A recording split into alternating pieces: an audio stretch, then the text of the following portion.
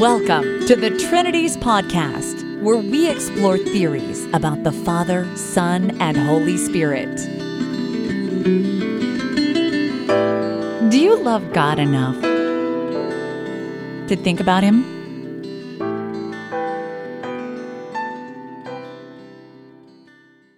Episode 280. Have yourself an incarnation-free Christmas. In this episode of the Trinities Podcast, I'm not going to get into this old argument about whether or not Christians should celebrate Christmas. Most Christians do, and I have addressed this before in podcast number 67 called Is Christmas a Pagan Holiday? So tune into that if you're interested in that whole argument. I'm releasing this episode on Christmas Eve, December 23rd, 2019. If you do celebrate Christmas, let me say to you, Merry Christmas. If you don't celebrate Christmas, that is absolutely fine with me. Definitely follow your own conscience and your best understanding of God's will as revealed in Scripture. A lot of people don't know this, but before the 20th century, quite a few Protestants considered Christmas to be a piece of mainstream Christian tradition that was better dispensed with. Surely there's nothing obligatory here for a Christian. So it's fine with me if you don't have any sort of Christmas at all. But if you're going to have one, in this episode, I will suggest that you should have an incarnation-free Christmas, like the authors of the Gospel according to Matthew and the Gospel according to Luke. But before we get into Matthew and Luke, let me ask, what are your great-great-grandchildren doing right now? Maybe there are a few of you in the audience who are blessed to actually have great-great-grandchildren, but to the rest of you, let me ask, what are your great-great-grandchildren doing right now? The answer, I take it, is nothing. My great-great-grandchildren right now, they're not doing anything at all. And why is that the right answer? That's the right answer because they don't exist. And don't imagine that as some kind of shadowy sort of half-existence or something like that. No, there are currently no such beings, nor have there ever been any beings who are the great-great-grandchildren of Dale Tuggy. And unless you're blessed to be very advanced in age and to have had children, you're going to be in the same boat as me. It's self-evident that things that don't exist at a certain time are not doing anything at that time. To do something, you have to exist, right? That's a strict prerequisite.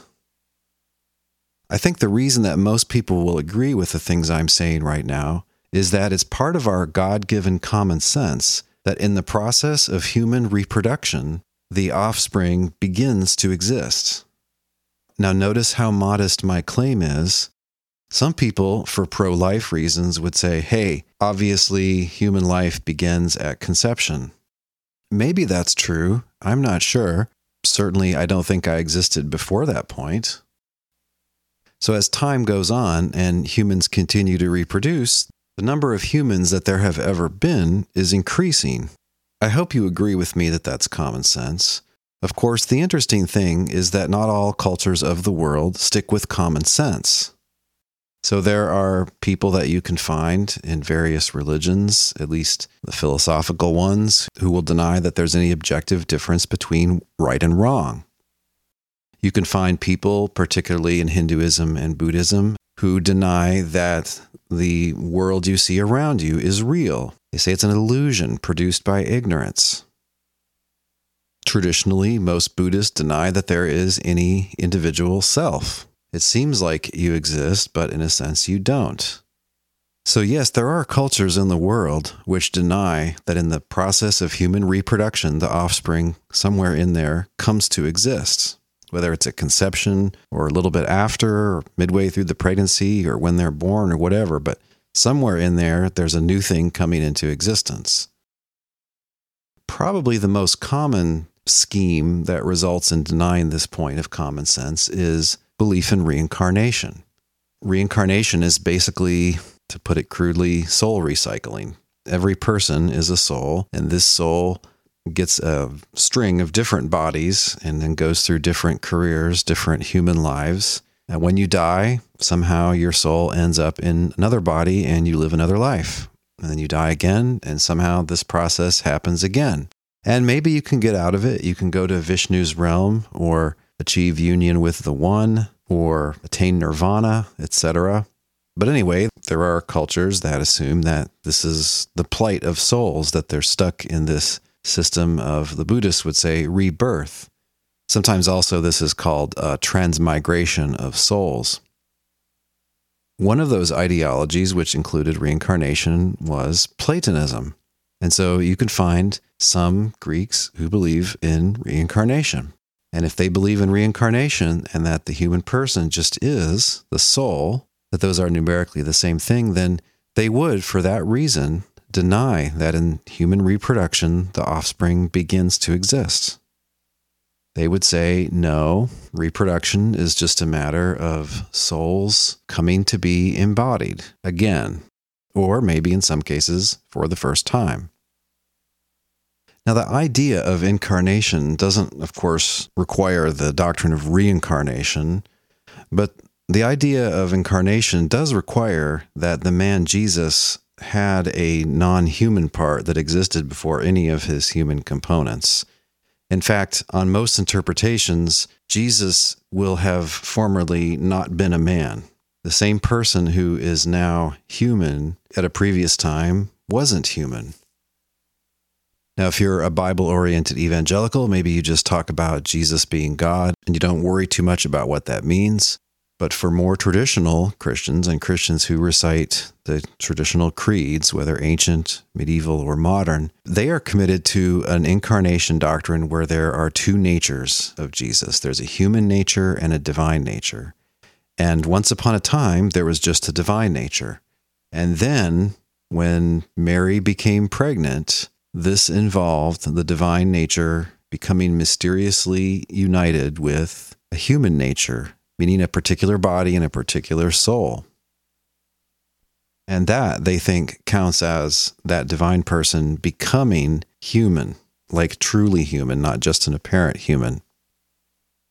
That's problematic, but leave that aside for now. It's also part of small c Catholic traditions to imagine that this moment of incarnation, where the eternal divine Son takes on a complete human nature, body, and soul, they think that that is, in some sense, the key moment, or at least a key moment of salvation history. I see this as beginning with Irenaeus. If you look in the New Testament, what's significant about Jesus is his public ministry, his teaching, his death, his resurrection, and his ascension, and then his current rule and reign over the body of Christ, and then in the future, his return to rule on the earth. Those are the key plot points in Jesus' salvific career.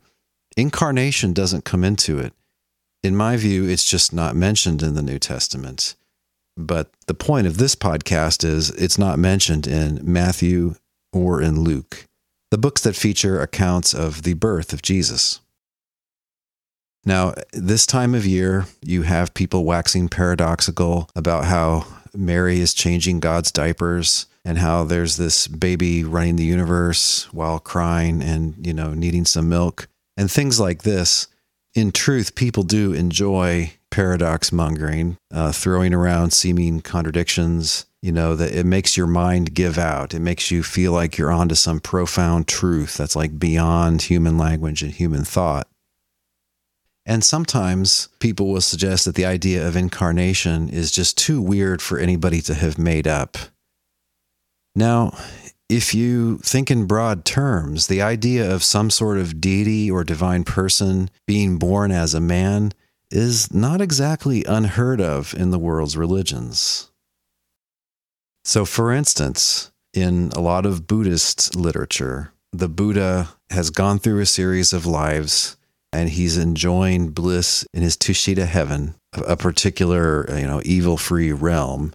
And he notices how very dark and desperate things are down here.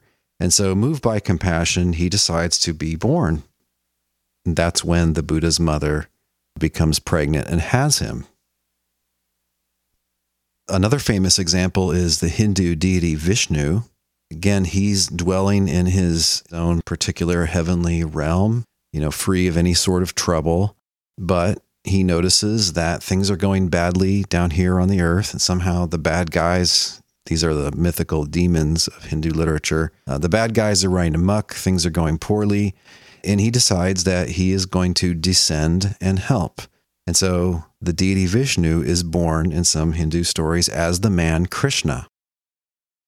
So in both cases, it seems that there's a heavenly blessed state of the one who comes down. They're moved by compassion for the plight of humans, and they voluntarily choose to come down so that they can come down here and do some important things. In the Hindu version, they would describe it as coming to have an avatar. And no, we're not talking about the stupid movie with the tall blue people in it. Okay, but what does this have to do with Jesus and with Christmas?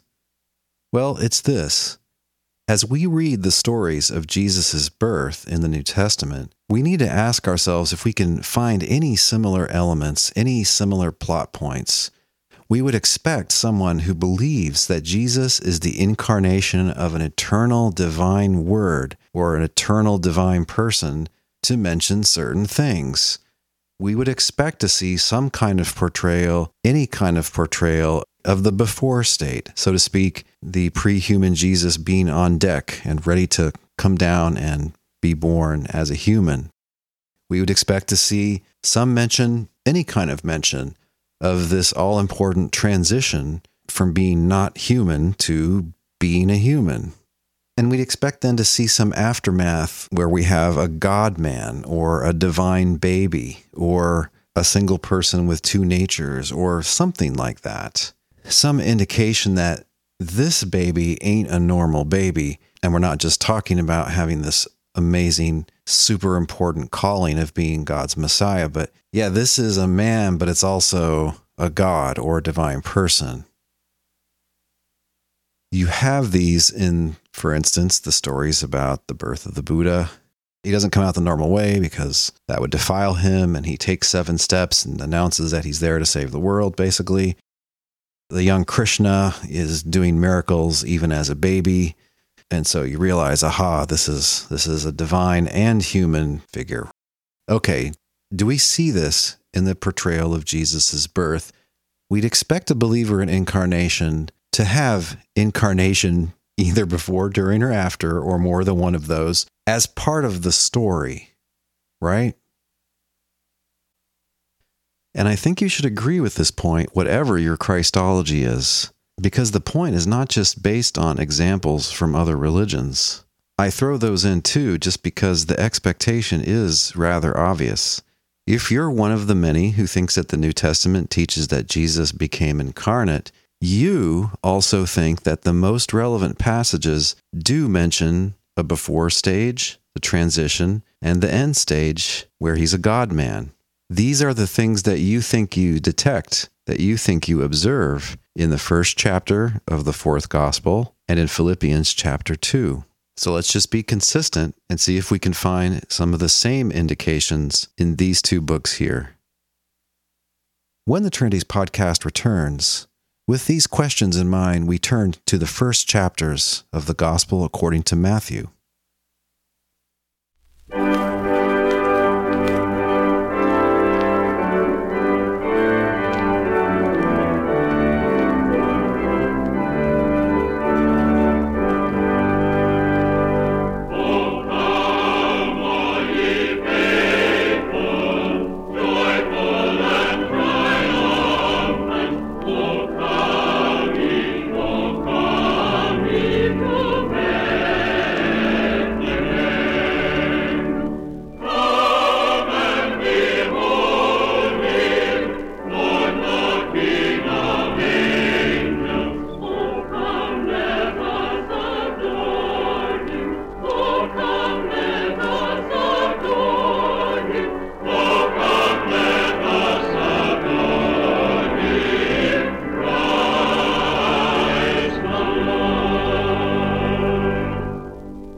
Now, in the next 2 segments, I'm going to look briefly at the birth account in Matthew and at the birth account in Luke. I'm not going to go through all of it. They're really rich portions of the Gospels, particularly Luke's. But it's not to my purpose to give a complete exegesis of everything that's being claimed there and everything theologically and Christologically that's going on. I just wanted to look and see, are there incarnation elements there? If they're not there, it looks like there's a problem here for people who believe that the incarnation of Jesus is revealed in the New Testament. If you want a real knockdown, drag-out exposition of these portions of these two Gospels, really, in my view, the go-to book is The Birth of the Messiah, a commentary on the infancy narratives in the Gospels of Matthew and Luke. And this is by the eminent Roman Catholic New Testament scholar Raymond E. Brown. This book first came out in 1977, but you want to get the updated edition from 1993. To give us some spoilers, he doesn't see pre-existence or incarnation in these Gospels. As a Roman Catholic, it doesn't bother him too much, because he could always fall back on later church tradition, and also he wants to say, like many readers, that you can find the deity of Christ, the pre-existence of Christ, and even the incarnation in John, and maybe also in Paul. But rather than quote him, I think I just want to focus on some of the salient points. You might actually want to turn to Matthew here. Notice how Matthew introduces Jesus and how he starts the story of Jesus. He doesn't start in heaven, he starts on earth. He gives us a genealogy of Jesus, he says, the Messiah, the son of David, the son of Abraham. So Jesus is a descendant of the patriarch Abraham and of the famous King David, according to this author. And we know, again, by common sense, that the ancestor exists before the descendant. And so then we know that David existed before Jesus and Abraham existed before Jesus. And therefore, Jesus did not always exist, much less exist before the creation of the world. He's telling us where the Messiah comes from, and he gives us a lineage, not a lineage going all the way back to the first human, but a lineage that starts with Abraham and goes on from there. Verse 18, we get around to the birth account, properly speaking. And it's really crystal clear that Mary and Joseph had not gotten together yet, as husband and wife do, and yet she's pregnant. And she hasn't been made pregnant by Joseph, but rather through the Holy Spirit, which is a way of saying that God miraculously caused her to become pregnant. And there's no hint here of a sexual encounter or something like a sexual encounter, like is sometimes portrayed in pagan stories of gods taking human form and having relations with a human woman. You don't have any of that here. The husband, of course, is at first disturbed by this, but he decides he's going to break up without making a big deal out of it. But before he does this, an angel appears to him and says that she is pregnant because of the Holy Spirit. The angel says, "She will give birth to a son, and you are to give him the name Jesus, because he will save his people from their sins."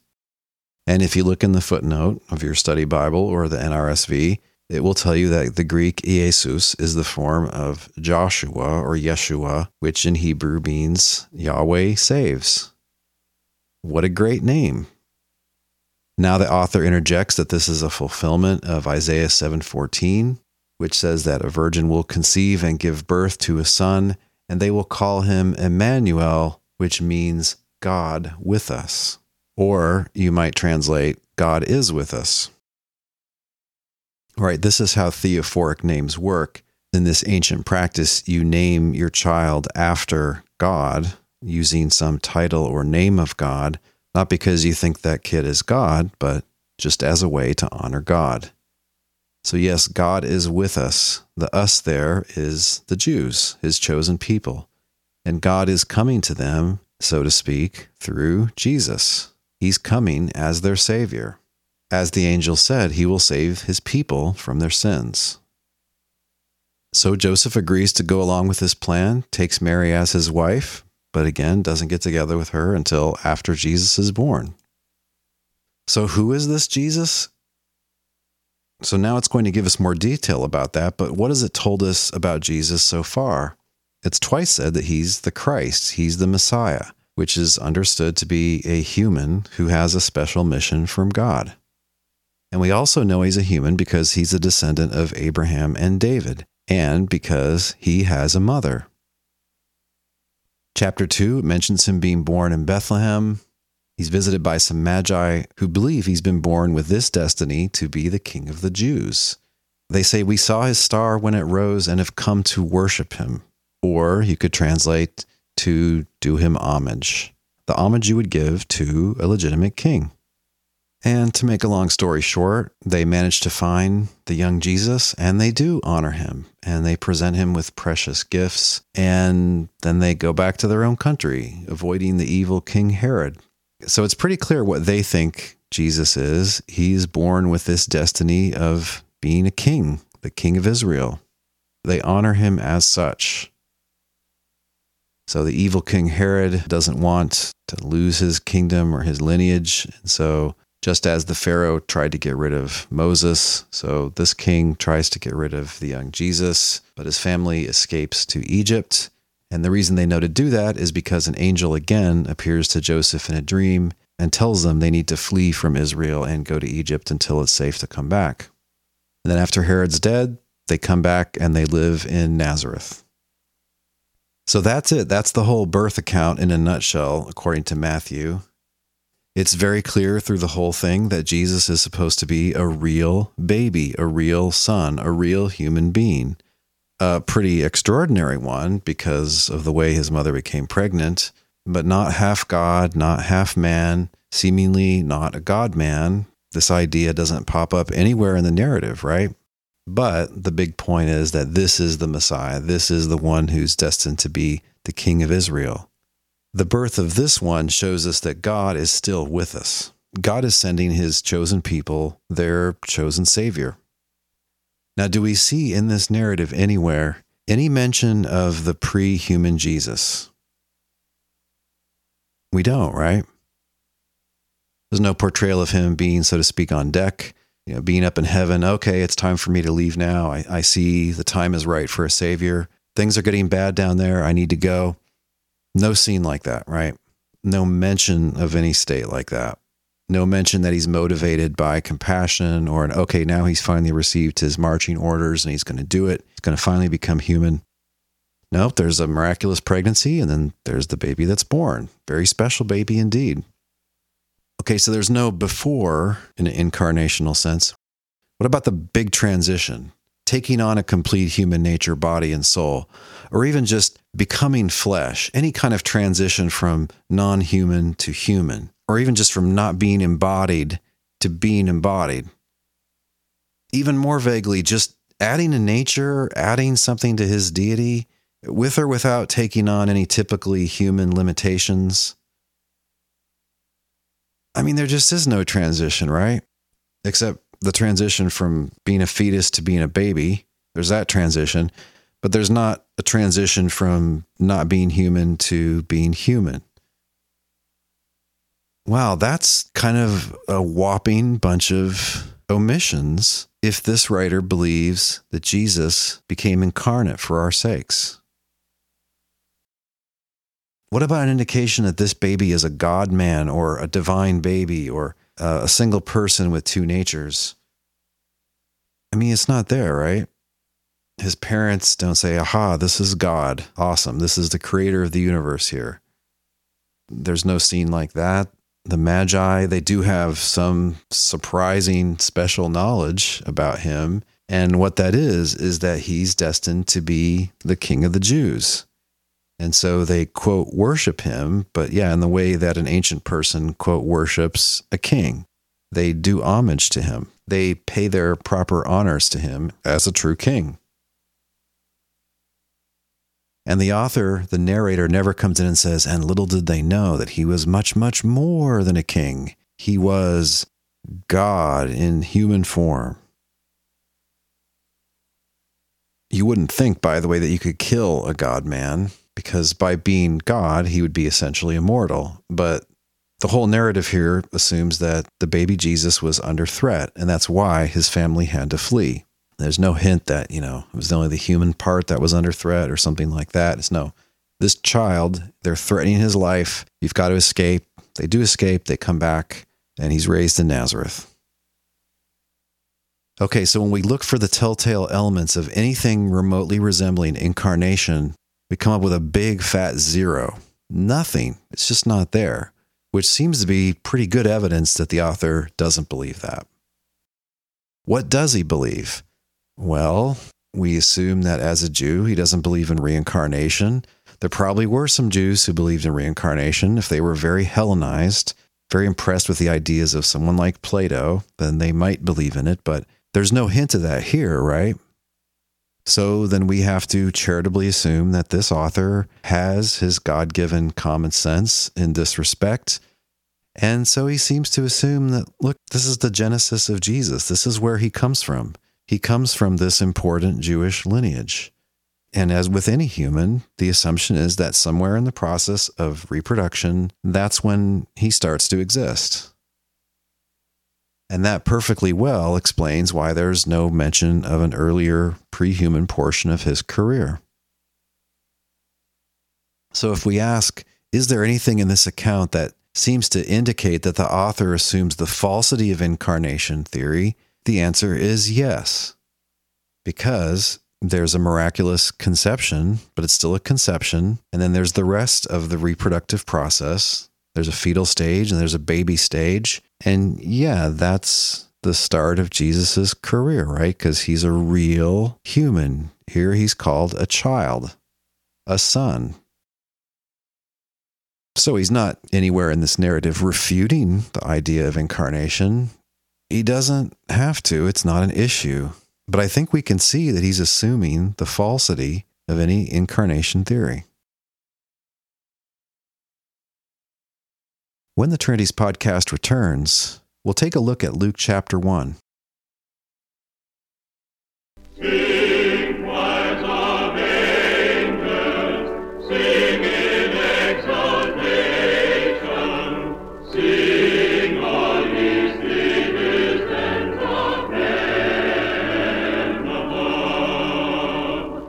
Glory to God in the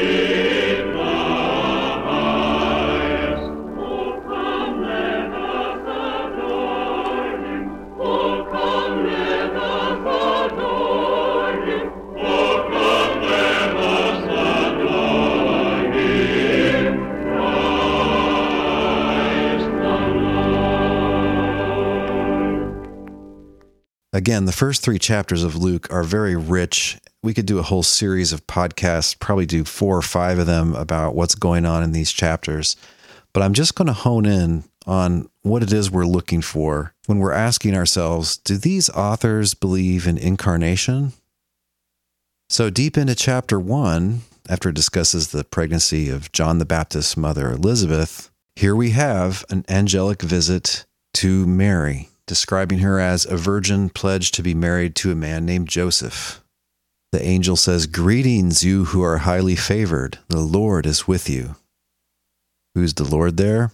Obviously enough, it's the Lord God. We'll see that very phrase in a second. It says, Mary was greatly troubled at his words and wondered what kind of greeting this might be. But the angel said to her, "Do not be afraid, Mary. You have found favor with God." That's the Lord mentioned before. "You will conceive and give birth to a son, and you are to call him Jesus. He will be great and will be called the Son of the Most High.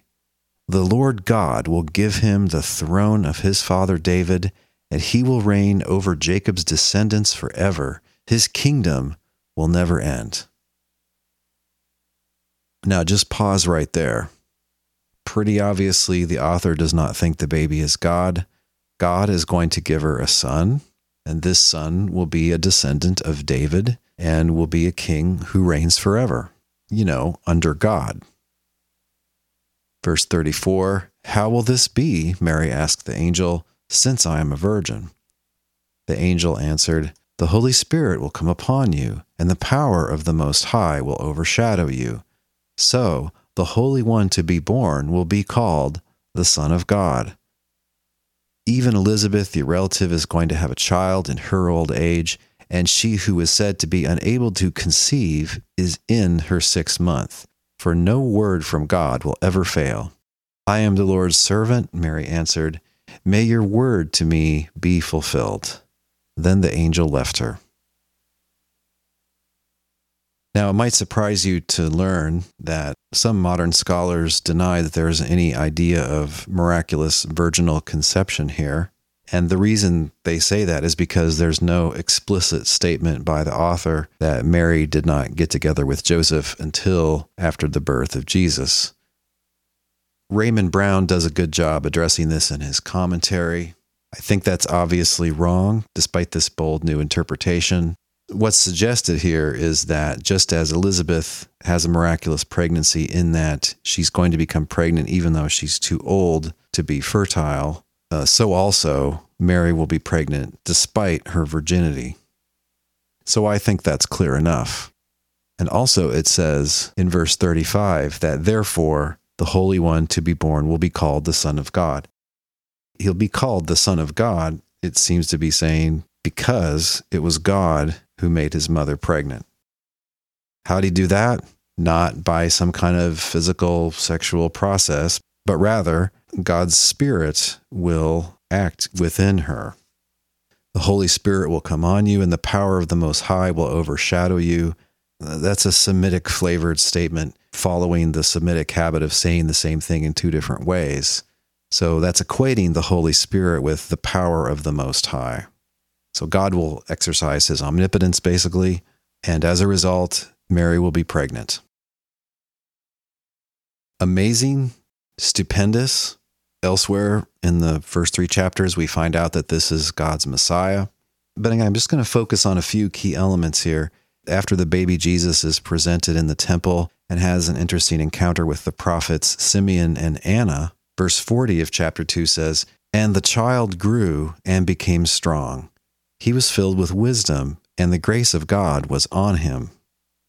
And then it tells the story about Jesus getting separated from his family on a Jerusalem trip, and they find him discussing fine points of the law with scholars of the Jewish scriptures. And after that, it says, "And Jesus grew in wisdom and stature, and in favor with God and man." So this isn't God, right? The grace of God was on him. He enjoys God's favor. God doesn't need grace from God. God doesn't need favor from God. Also, God, understood in the monotheistic sense, does not grow up and become strong, and does not grow in wisdom and in stature. But this guy does, because he's a child, it says, a human being. Again, the whole thing presupposes that he's a real human being. Let's just ask ourselves then, does it mention Jesus' pre-human existence? Do you find him in heaven on deck? Does he, receive orders from the Father or find some motive to come down? Okay, now it's time to go. I'm going to go down there. No. There were some early interpreters who were really kind of desperate to find incarnation here. And they thought that the Holy Spirit was the Logos of John 1. And so when it says the Holy Spirit will come on you, they said, okay, that's the pre-human Jesus coming down into Mary. No, but that's not right. Basically, no modern interpreter thinks that that's a correct interpretation of Luke 1:35. So how about a portrayal of the big transition, the transition from non-human to human? It's not there. Now, he goes from being a baby to being a boy, and he goes from being a fetus to being a baby. But what happens before that? Well, God causes his mother to be pregnant with him. Yeah, okay, but what happened before that? Well, look, we don't believe in reincarnation, right? There's no mention of any pre-human portion of Jesus's career, so we presume that because there was a reproductive process here, that Jesus came to exist somewhere in there, either at conception or plausibly maybe a little after conception. Just pick one. This is the account of a Christian who believes that Jesus is God's Messiah and who believes that Jesus did not have a human father. He believes that Jesus resulted from God miraculously causing Jesus' mother Mary to become pregnant. And this same author is assuming that, yeah, that's the start of Jesus's career right there. You might say, look, a gospel author doesn't have to mention everything, right? John and Mark don't have birth accounts. Well, that's right. Gospel authors don't have to mention everything. But if you're going to tell us where Jesus came from, why would you just include the very recent portion of Jesus's career when he was human? Certainly, Trinitarians have been very concerned to let us know that Jesus existed before the creation of the world, maybe even that he existed in timeless eternity. Why don't you see that here? Well, we have to assume that the author here has common sense, and he believes that reproduction involves increasing the number of humans that there have been. And the great New Testament scholar Dr. Raymond Brown makes a very interesting point about Luke 1:35, the last portion of it. He translates it as the angel saying, "Therefore, the child to be born will be called Holy, Son of God." And he makes the point that to say that someone will be called something is just the same as saying that that person will be that thing. So when he says that the child to be born will be called holy, he's saying that that child will be holy. That seems to presuppose that the same one is not currently holy, but he's going to be. Right? This is all consistent with that child, that same self, not existing yet, which is what we should think because Mary's not pregnant yet. And there's no hint here of a disembodied being waiting in the wings, just waiting to come into her womb, waiting, as it were, to fly down and take on a complete human nature, body, and soul. So no, there doesn't seem to be any portrayal of a big transition. This author doesn't say that a pre-existing divine person became flesh, became embodied, gained a human nature, assumed a human nature, entered into a mysterious union with a human nature, or just added something to his divine nature. It's just not there. What is there?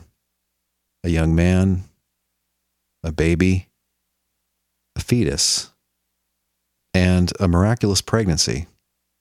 So presumably, this is where Jesus comes from. So he's finally born in chapter 2. You have the famous scene where an angel appears to the shepherds and says to them that today a Savior who is Messiah the Lord was born for you in the city of David. This will be a sign for you. You will find a baby wrapped snugly in cloth and lying in a feeding trough. And that baby is God, the Lord God Almighty. No, actually, he didn't say that last part. But a multitude of angels appears and praises God for what's occurring. I mean, it's assumed here again that the Messiah, the Lord, Christ the Lord, is someone other than God. They then follow the law of Moses and have Jesus circumcised, and they present him to the Lord, that is to say, the Lord God, in the temple, and they offer their required sacrifice and so on. Again, is there anything in the narrative which suggests that the author assumes something inconsistent with incarnation theory? Yes, there is. He seems to assume, like you and I, that new humans come into existence somewhere in the reproductive process. And this little one is not God, but the Son of God and God's Christ, his Messiah, and he grows up and gets bigger and stronger and enjoys the grace of God and the favor of God. Wow, the hand of God is really in this whole situation, right? But not in the way that people imagine, where God says, I need to get born now, or I'm going to send my son to take on a complete human nature to be born, because there has to be an incarnation for salvation to occur. Atonement, in some sense, requires a union between divinity and humanity. No reason to think that the author of this gospel thinks that. When the Trinities podcast returns, choices, choices, choices. Yea, Lord, we greet thee for this happy morning. Jesus, to thee we glory give. Word of the Father, now in flesh appeared.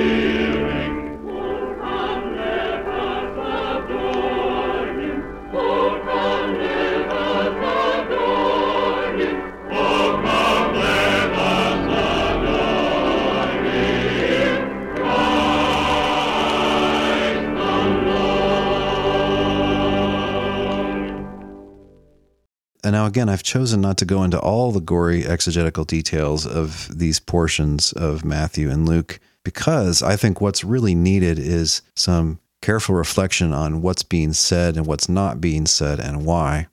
And one thing I need to do is to help you to see that a certain standard retort that apologists have really isn't to the point, and it really doesn't get us very far. People will say, just because these two authors don't mention Jesus' incarnation, it doesn't follow that they don't believe in Jesus' incarnation. That is true, but it's really a trivial kind of point. And the key word there is follow. Yes, because these authors don't mention Jesus' incarnation, they're not mentioning that doesn't logically imply that they don't believe it. It's consistent to imagine that they believe in the incarnation of Jesus, that a divine person became also human, and yet they don't mention it or really give any hint of it in their respective accounts of Jesus' birth. So yeah, that's right, but that's not a very important point. The reason it's not very important is it still seems unlikely that they would write a fairly long origin story for Jesus without mentioning his incarnation if they believed in his incarnation. And because that seems unlikely, then what we're seeing here is evidence against their being committed to some sort of incarnation Christology. And it's fairly strong evidence at that. The more we'd expect them to mention such an important happening, the more significant it is when we find them not doing that. And they really don't mention it. We need to set aside partisan passions here, attachment to traditional Catholic speculations as against, quote, liberal theology or, quote, mere man Christologies. We need to think about the big New Testament picture here. So I'm going to explain now an inconsistent triad. These are three claims that just according to logic, we know they can't all be true. And I did something similar way back in Trinity's podcast 128 called Ehrman and Bird on How Jesus Became God, Part 1. That was a different triad than this one, but what I was doing was similar there. So consider these three claims, and these are on the blog post for this episode at trinities.org. Claim number 1. The New Testament Gospels agree in their core claims about Jesus and God. That's something it looks like you should be committed to if you believe in inerrancy. But even if you don't believe in inerrancy, just if you believe that the New Testament Gospels contain divine revelation about the Son of God, then you would expect that, at least in their core claims, they would agree. Maybe not in all the details and the sequences and so on. But yeah, for instance, they should agree about whether Jesus is God incarnate. Okay, but just suppose you go along with me on that one. Second claim, Matthew, Mark, and Luke don't teach that the pre-human Jesus voluntarily assumed a complete human nature in order to save us. That seems true, right? Now, we haven't looked at Mark, but take my word for it, it's not in Mark either. There is no birth account in Mark. And really, there's not anything in Mark that sounds like Jesus voluntarily assuming a complete human nature. The same is true of the Gospels that have birth accounts, Matthew and Luke. It's just not there. Okay, and then the third claim, John teaches that the pre-human Jesus voluntarily assumed a complete human nature in order to save us. Now, this is not an argument where 1 and 2 are premises and 3 is the conclusion. No, these are just three claims such that you can't accept all of them. Right, so 1 and 2 imply that 3 is false. What if he took 1 and 3 and denied 2? The New Testament Gospels agree in their core claims about Jesus and God, and John teaches incarnation. So then you'd have to deny that Matthew, Mark, and Luke don't teach incarnation. Right. What's the last option? You could go with 2 and 3 and deny 1. So if you agree that the first 3 Gospels don't teach incarnation, and you agree that John does teach incarnation, then it's false that the New Testament Gospels agree in their core claims about Jesus and God. I mean, here's a way to put it crudely. Matthew, Mark, and Luke, their Christology seems, so to speak, too low for John, and John's Christology, as most people understand it, is too high to be consistent with Matthew, Mark, and Luke. Why? Because, as commonly understood, John has incarnation and the deity of Christ, and it looks like Matthew, Mark, and Luke don't. Now, some modern scholars, I have to tell you, they agree with that last strategy. They affirm 2 and 3 and deny 1. So they just think the Gospels disagree in core claims about Jesus and God. And they say the synoptics, Matthew, Mark, and Luke, don't teach incarnation, but yeah, John does. What a lot of evangelical scholars in recent times do is they basically twist Matthew, Mark, and Luke. They squeeze them as hard as they can to try to make them higher to match how they read John. I'm not going to go into all this very creative exegesis in this episode. That's a big subject. So basically what they're doing is they're denying too that Matthew, Mark, and Luke don't teach that the pre-human Jesus voluntarily assumed a complete human nature in order to save us. Really, it's false that they don't teach that? In other words, they do teach, Matthew, Mark, and Luke do teach that the pre-human Jesus voluntarily assumed a complete human nature in order to save us. Well, you've got quite an imagination there. I mean, you've really got to flog the text hard to try to get that drop of blood out of that stone. The right way, in my considered opinion, is to affirm 1 and 2 and deny 3. So I deny that John teaches that the pre-human Jesus voluntarily assumed a complete human nature in order to save us. The only thing that sounds like that is the prologue, really. And I think that is better understood as not implying the pre-human existence of this one we call Jesus.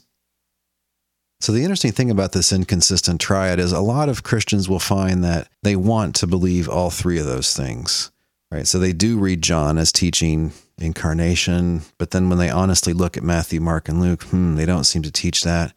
But they can also see why you should want to affirm 1 just because you believe the Gospels are divine revelation. And in fact, there's really a higher price even than I've mentioned so far to denying 1. The same people who think that John teaches pre-existence, the deity of Christ, and this incarnation transition, those same people think that Paul teaches that, okay? So then you have Paul in the 40s, 50s, and in some portion of the 60s teaching, supposedly, that Jesus voluntarily assumed a complete human nature in order to save us. And then it looks like you have the synoptics written seemingly in the 60s, 70s, 80s, and you don't see those claims there. Well, that's weird. And then you see them roaring back in John. That sequence, it goes beyond progressive revelation, right? So God reveals this important truth of incarnation to Paul, but then somehow the authors of the first 3 Gospels never get the memo, but then it comes back with John. That's weird. I'm not saying it's obviously false or that it implies a contradiction, but look, the New Testament was written in a fairly short period of time, in a fairly small circle of people who were in communication with one another. You would like to think, if it is possible to read them this way, that they had the basic story consistent. Either they believe in incarnation or they don't. Of course, facts are facts, and theory has to bow to fact. And it's obvious there are differences of emphasis between the different writers and differences of interest and so on. But this is a pretty big difference, right? This isn't comparable to the differences we normally observe between the Gospels and the sequence of events, the exact wording of various verbal interactions, and things like that.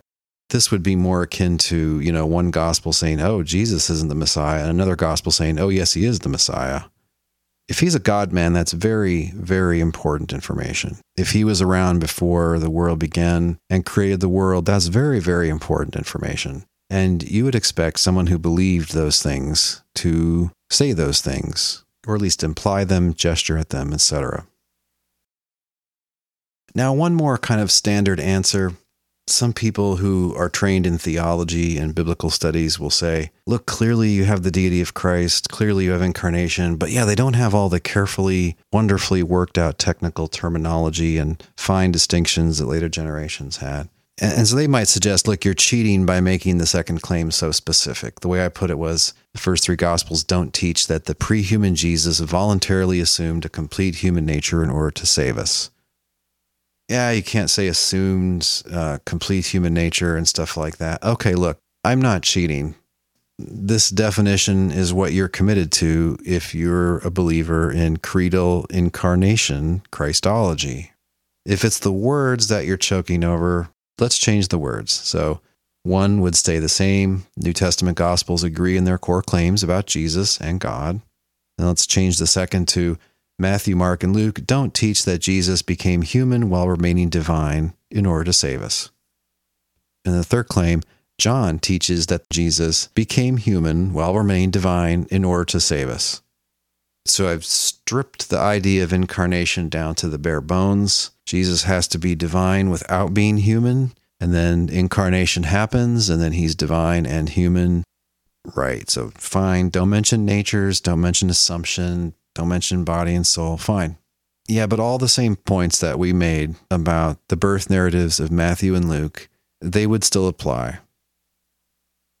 These authors don't say that Jesus became human while remaining divine, like divine in the way the one God is divine.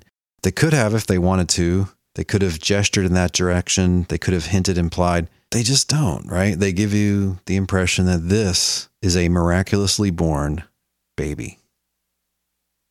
Well, to that I say, amen. That's what I call an incarnation-free Christmas. I say, believe the stories. Try to harmonize them. It's not easy. But take them as good faith reports about what actually happened. And you can enjoy them to their very finest, most wonderful depths. You can get out of them everything that you as a Christian are supposed to get out of those stories. You can enjoy them for all their richness, for all their Old Testament allusions, quotations, and references. And you can do it without getting into the morass that is incarnation theories. As they say, Jesus is the reason for the season. Incarnation, according to these authors, is not part of the reason for this season. Later Catholic tradition says so, I know, but later Catholic traditions are one thing and apostolic writings are another. As I reflect on them, it seems that out of those three propositions, a Christian has the least reason to agree with three. That's based on years of mulling over the gospel according to John. Does Paul, earlier than any of these gospel writings, go around teaching that Jesus became incarnate for our sake, and so that Jesus was a God-man? I don't think so. You can check out a blog post I did earlier in 2019 called A Reading of Philippians 2, 5 through 11, if you want to see how I understand that famous passage. In brief, I think that passage is about who it says, the man Jesus. I don't think it's about a pre-human divine person graciously deciding to become human. As the song says, Word of the Father, now in flesh appearing. But what matters for a disciple is, what did the author of John mean when he wrote that? Again, Catholic traditions are one thing. Apostolic writing, understood in its first century context, is another. I know that if you are utterly convinced that John and the writings of Paul teach that Jesus is God incarnate, you're not going to be moved by what I've discussed in this podcast. You're going to say, I have no idea why Matthew and Luke don't talk about incarnation, why they don't depict any before, during, or after when it comes to incarnation. If that's your stance, fine. But the considerations in this podcast should make you ask yourself, is there a way to read John and Paul as consistent with Matthew, Mark, and Luke? Could it be that when it comes to the origin of Jesus, what Matthew and Luke say is correct, and actually that's consistent with what John says, rightly understood? You should consider whether that's the case, maybe even hope that that's the case. Of course, if it is, you're going to have to find interpretations of the alleged incarnation and pre-existence passages in Paul and in the fourth gospel, which actually don't involve anything like incarnation. I think this can be done, and this is why I hold to what's nowadays called a biblical Unitarian Christology. When I sing, "O come let us adore him," I'm talking about the Son of Mary, the Christ, the Messiah, Jesus of Nazareth. There's only one person who goes by those names and titles in the New Testament, and that person is a real man. He's not the Lord God, but he is Christ the Lord. This week's thinking music has been the track "O Come All Ye Faithful" by the Canterbury Choir, recorded in 1947. Won't you sing along with me now?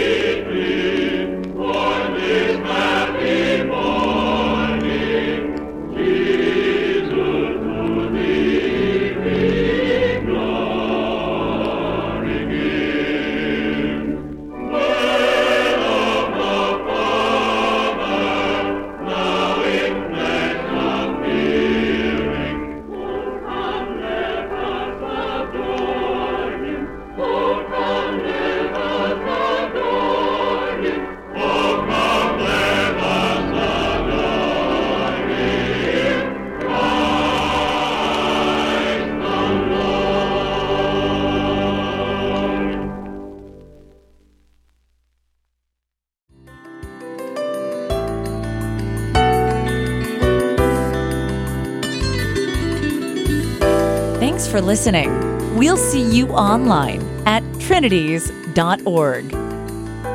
Till next time, don't forget to love God with all your mind.